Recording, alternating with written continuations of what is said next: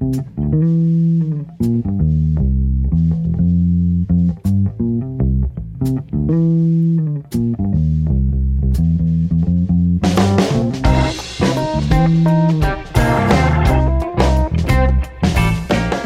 the North Shore Vineyard Church audio podcast. I'm Crispin Schroeder.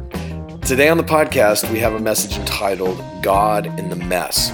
And we are looking at the first family of the Christian, Jewish, and Islamic faith, Abraham, and the family dynamics going on between him and Sarah and their slave Hagar, and her son Ishmael, his son Isaac, and all the intrigue that goes on between them like a crazy soap opera, and yet how God is in the mess of their situation with all their mistakes, sins, and the things that get hurt. Today we're going to be focusing in on Hagar, and there's some really good stuff in here. So without further ado, let's go ahead and head to the talk at North Shore Vineyard Church in downtown Covington.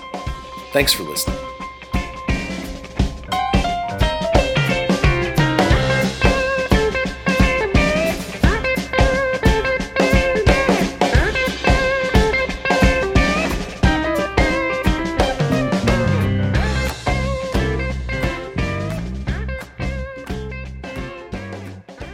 Well, if you're new here this morning, we've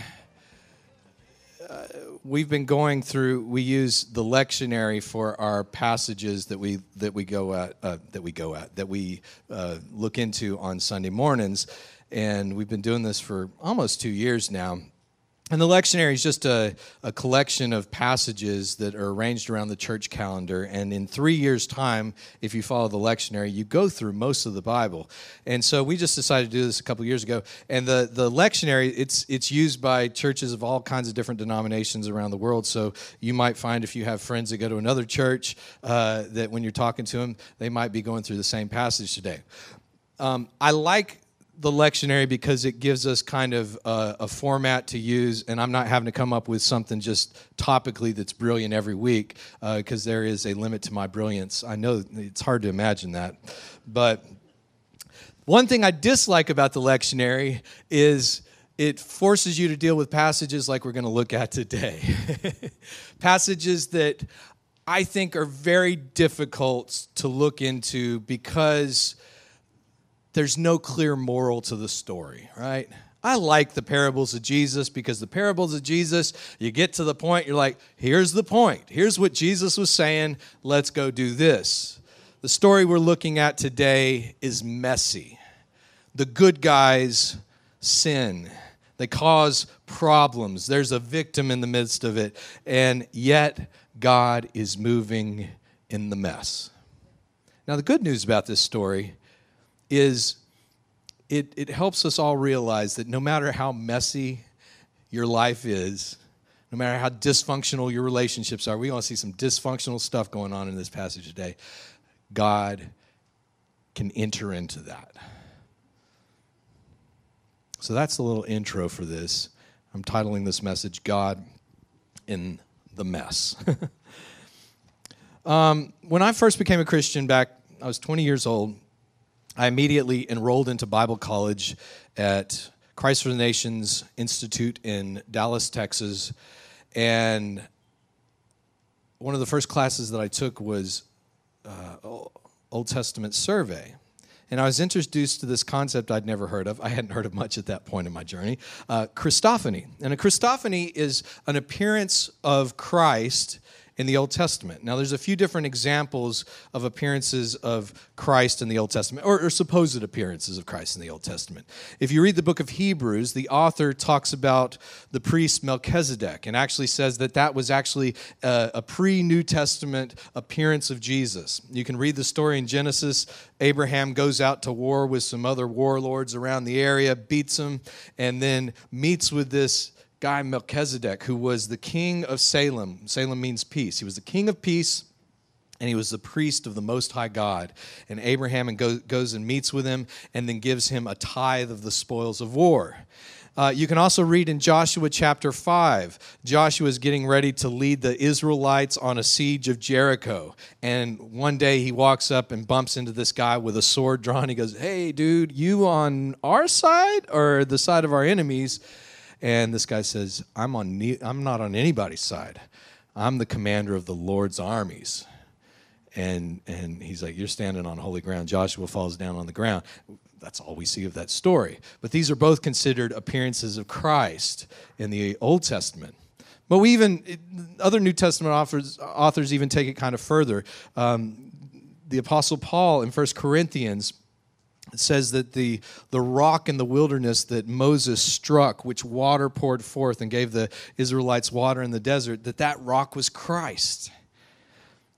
And the Apostle John, in his prologue to the Gospel of John, says that in the beginning was the Word, and the Word was with God, and the Word was God. In a sense, John is saying that when God speaks creation into existence, the very word that God speaks is Jesus Christ. He's the Logos, the word that creates and holds everything in the universe together. Jesus is the cosmic Christ, so to speak. So these are kind of Christophanies in the Old Testament, but then you can move from Christophanies to types and shadows of Christ. People who foreshadow either through their character or their vocation or their ministry or what happens to them. They foreshadow what the ministry of Christ is going to be in the New Testament. A prime example of this, probably one of the best examples, would be Joseph in the book of Genesis. And I won't recount his whole life, but Joseph gets betrayed by his brothers, sold into slavery, accused of rape, locked up in prison. Turns out he's really good at interpreting dreams. He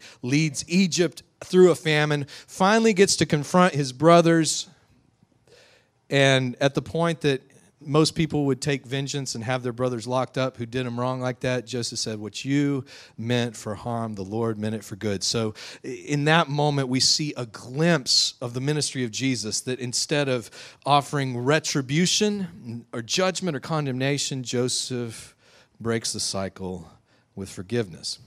There's other people who are types and shadows: Moses, David. But one person that I've never heard of considered a type of Christ in the Old Testament is Hagar. I bet if you're like me, if you've grown up in evangelical churches, if you've ever heard of Hagar or Ishmael, it's always been derogatorily. Is that a phrase? Derogatorily.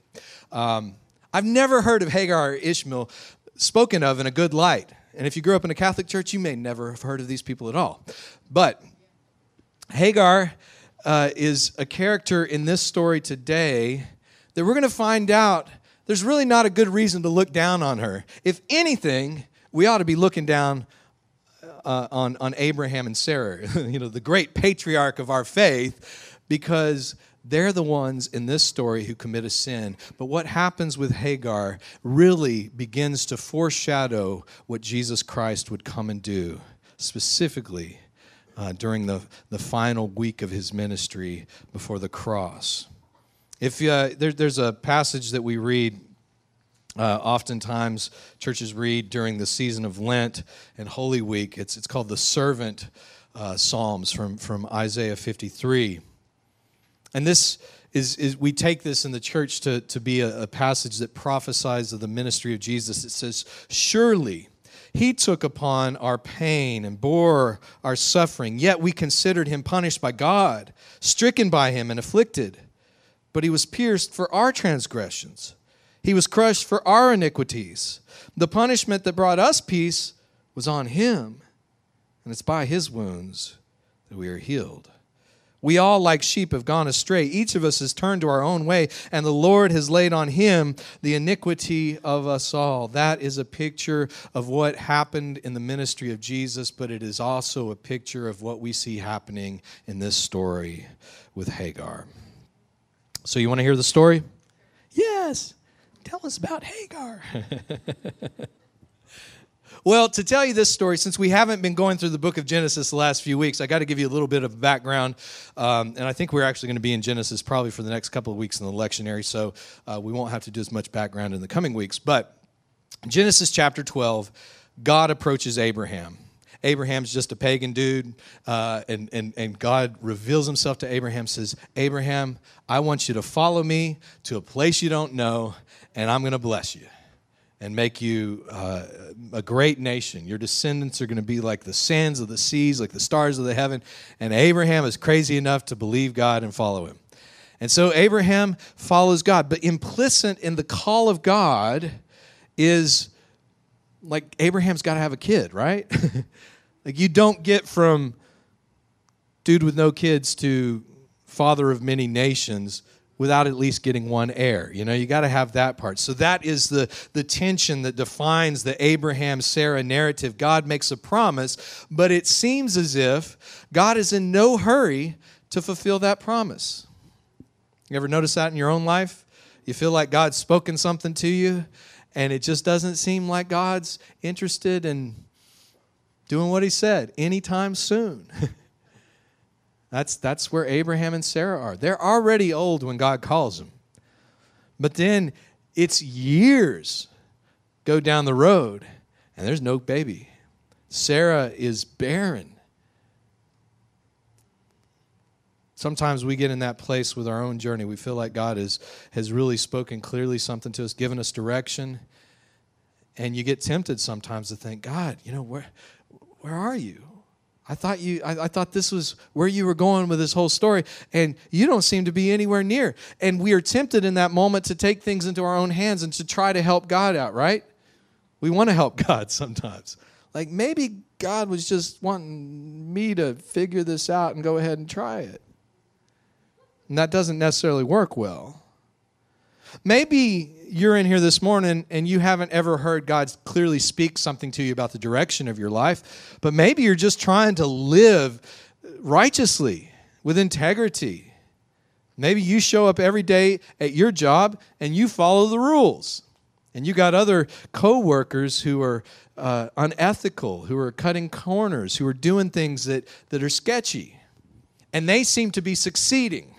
And all these years you keep trying to do it the right way, you seem to be the guy losing. And you're tempted at some point to say, you know, I thought that this was going to yield fruit in my life. I thought this was ultimately going to lead to success, but going the right way doesn't seem to be getting me any points. Maybe I ought to try losing a bit of my ethics. We get into those places, don't we? Well, that's where Sarah and Abraham are. And so Sarah comes up with an awesome idea.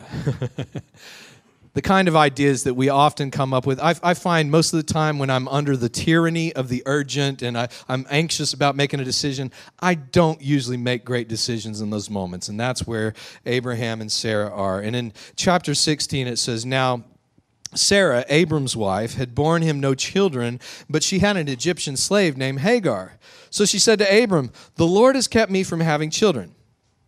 Now I want you to know something about this. There's no place in this passage or the passages before it where it says the Lord made her barren. That's her own thinking. She's saying, God's made me barren. No, God just hadn't given you the baby yet. "The Lord has kept me from having children.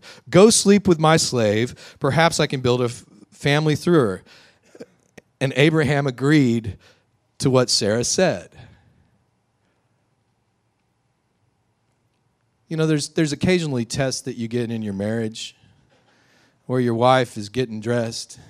Says, how does my butt look in these jeans? Does my butt look too big? It's a test, guys. Many have failed that test. I kind of think that she was testing Abraham here. Like, I don't know when we're going to have this baby, Abraham. Why don't you just go sleep with my slave girl over here? And Abraham, instead of saying, "Baby, I'm your man. I'm a one-woman man. I could never do something like that. How could you even suggest something?" Abraham's like, "Okay."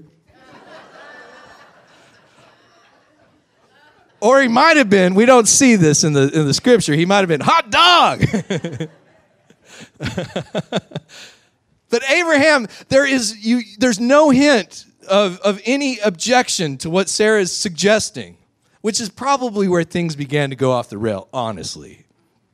And so Abraham goes and sleeps with Hagar, and she gets pregnant. And then this story starts to get interesting, because now Sarah, who had suggested this to begin with, now she's having remorse. Now her insecurity, her jealousy are kicking in. There's another woman in the house that's carrying her husband's son. And now there's tension. And it says Hagar started to kind of taunt Sarah. I'm going to have a baby. You can't have a baby. Your husband slept with me. And she's just going on around and around. And Sarah's starting to get naturally very angry. And she's to the point of, get out of the house. So she tells Abraham, we got to get rid of this slave girl. And Abraham's, okay, do whatever you want. I mean, Abraham's like so utterly passive in this. He's just a wuss. Okay, I'll sleep with her. Okay, get rid of her. Abraham says, your slave is in your hands. Do with her whatever you think best. Then Sarah mistreated Hagar, so she fled from her. The angel of the Lord found Hagar near a spring in the desert. It was a spring that is beside the road to Shur. And he said, Hagar, slave of Sarah, where have you come from and where are you going? I'm running away from my mistress Sarah, she answered. Then the angel of the Lord told her, go back to your mistress and submit to her. The angel added, I will increase your descendants so much that they will be too numerous to count. Then the angel of the Lord also said to her, you are now pregnant and you will give birth to a son. You shall name him Ishmael, for the Lord has heard your misery. He will be a wild donkey of a man. Sometimes I like the King James. His hand will be against everyone, and everyone's hand against him, and he will live in hostility towards all his brothers. She gave this name to the Lord who spoke to her there. You are El Roi, the God who sees me. For she said, I have now seen the one who sees me. So Hagar bore a son for Abram, and Abram gave him the name Ishmael. Abraham was 86 years old when Hagar bore him Ishmael. Now this is a pretty cool thing. Hagar is in a desperate situation. I mean, think of it. No one chooses to be a slave. So she's already in a situation she hasn't chosen. She gets ordered to sleep with Abraham. She does it. She gets pregnant. She is at the whims of these emotions and dynamics going on in her world that she has no control of. She's just trying to be, the faithful servant that she is. And because of that, she's run out of the house by the father and mother of our faith. And when she runs away, she bumps into God. I heard one person, theologian, talking about this passage. He said that Hagar is the first theologian in the Bible because she's the first person to name God. She's the first person to name God up to that point in Scripture. Thus far, when God reveals himself, he reveals his name, but she actually names God. He's El Roi, the God who sees me. And guess what that name Ishmael means? God is the one who hears me.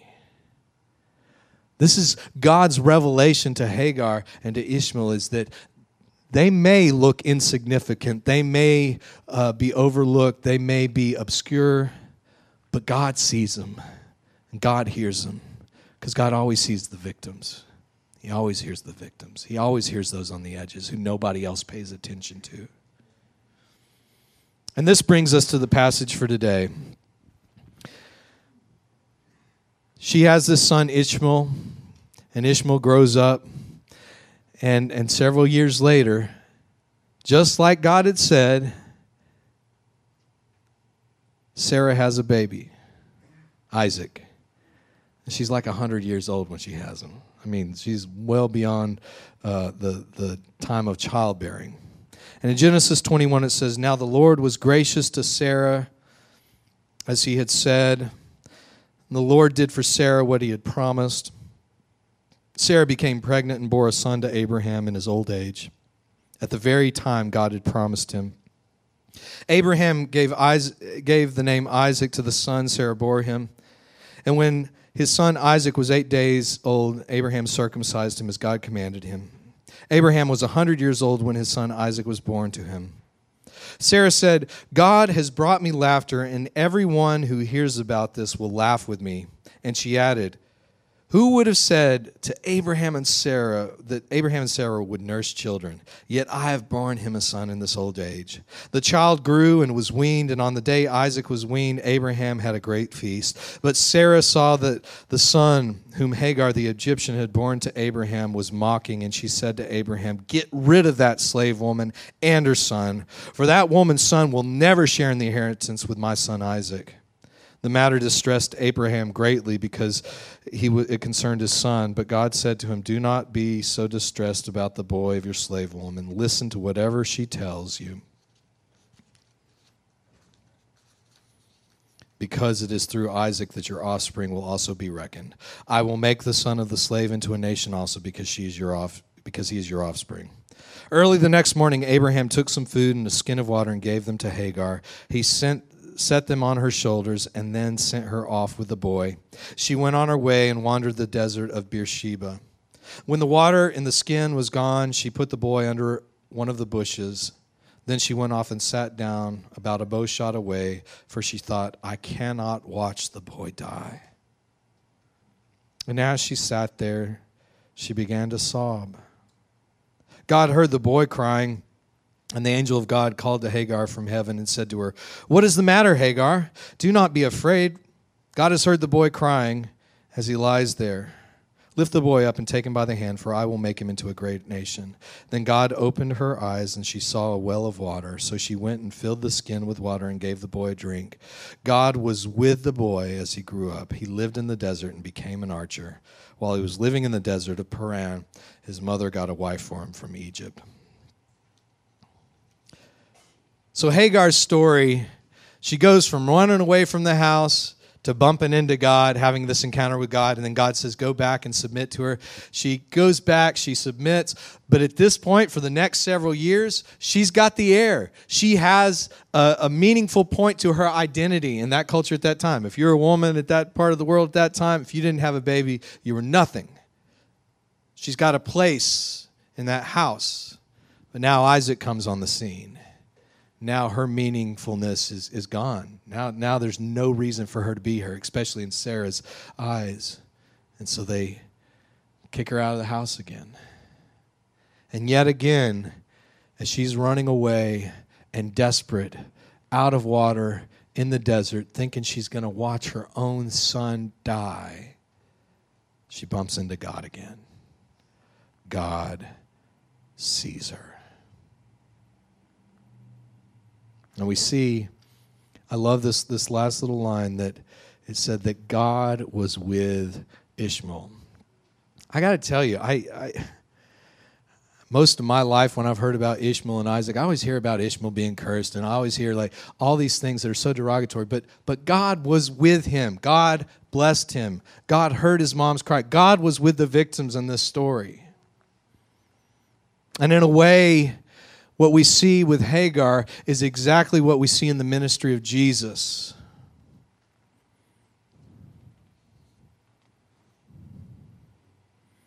As Philip Tribble put it in her book, Text of Terror, she says, Hagar experiences the Exodus without liberation, revelation without salvation, wilderness without covenant, wanderings without land, a promise without fulfillment, an unmerited exile without return. This Egyptian slave woman is stricken, smitten by God, and afflicted for the transgressions of Israel. She is bruised for the iniquities of Sarah and Abraham. Upon her is the chastisement that makes them whole. Hagar is Israel from exile, Exodus to exile, yet with differences, and these differences yield terror.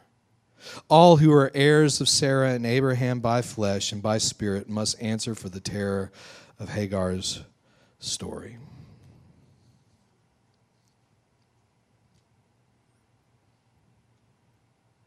What's the point of this story? I don't know. That's why I didn't want to teach on it this morning.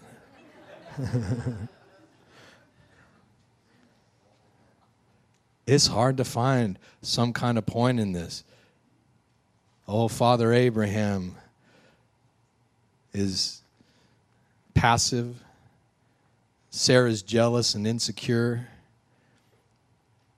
And there are real victims to their sins, real life consequences to the things they've done.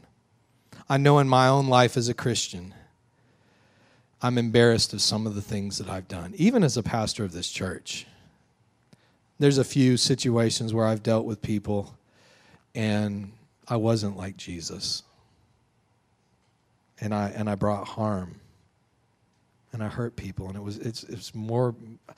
wasn't that my motive was bad. I don't think Sarah and Abraham had a bad motive, and yet even with our good motives, we can sin against people. We can harm them, we can destroy them, we can victimize other people with our words, with our actions. And I think if there's anything that I'm left with in looking at this story, it's morally ambiguous. Even the pictures of God. I'm not exactly thrilled about the pictures of God because it looks like God's playing favorites and stuff. And it's like, yeah, he blesses Ishmael, but, Ishmael doesn't get it as good as Isaac. There's things that I find very problematic. Theologically, relationally, it's hard to find a good, moral to this story. But what it does cause me to reflect on, who are the people that I've hurt as a Christian? Who are the people over the years that my own actions, even if they were motivated from a good place, have I brought harm to? But the second thing is, or actually I think I'm getting in reverse order on your outline. The second thing is, what are the areas in my life that I'm having trouble trusting to God? What are the areas in my life where, because of my insecurity, my fear, my need to control things, am I just clutching tight to instead of trusting my life to God? See, that's where the story goes off the rails for Abraham and Sarah. God had told them something. God was going to do it. God didn't need their help. He doesn't need your help either to bring his promises past. What are the things in our lives this morning that we need to give back to the Lord, take our hands off, and trust him with?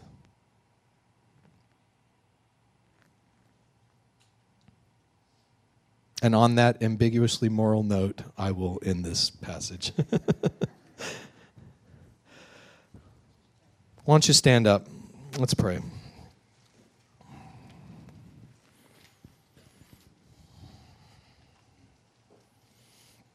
Lord, we thank you for the gospel in this passage today. We thank you for the good news that you do enter into the mess. We thank you that you are the God who sees us. You are the God who hears us. Lord, when other people write us off, when we've been wounded and hurt by other people, when we find ourselves running away, God, that you are there. And God, I pray for those this morning who've been the victims of other sins, God, those who, of no fault of their own, have been harmed by others. I pray right now that they would have an encounter like Hagar had, God, that they would know that you see them, that you know them, that you hear them, Lord. Holy Spirit, make yourself real to them. And Lord, for those of us who've hurt people, God, I pray you would quicken to our conscience. Lord, maybe places where we need to be reconciled or make amends if it's not going to do more harm, Lord. God, I pray you would quicken our spirits to know those things. Bring them into our mind, Lord. And God, I just pray for every one of us today, Lord, where there are struggles with insecurity and fear. Lord, whether it's our own pride or jealousy that is causing us to hold on tightly to the things in our life and situations and try to control them. I pray by your grace we could take our hands off and trust you and surrender. Lord, that you, the best that you have for us will come to pass in our lives, Lord. We ask all these things in Jesus' name. Amen. Amen. If you'd like some personal prayer for anything this morning, I'd like to invite you down to the front. We'll gather some people around you, and we would love to pray with you. Otherwise, thank y'all for coming out. God bless y'all. See you next Sunday.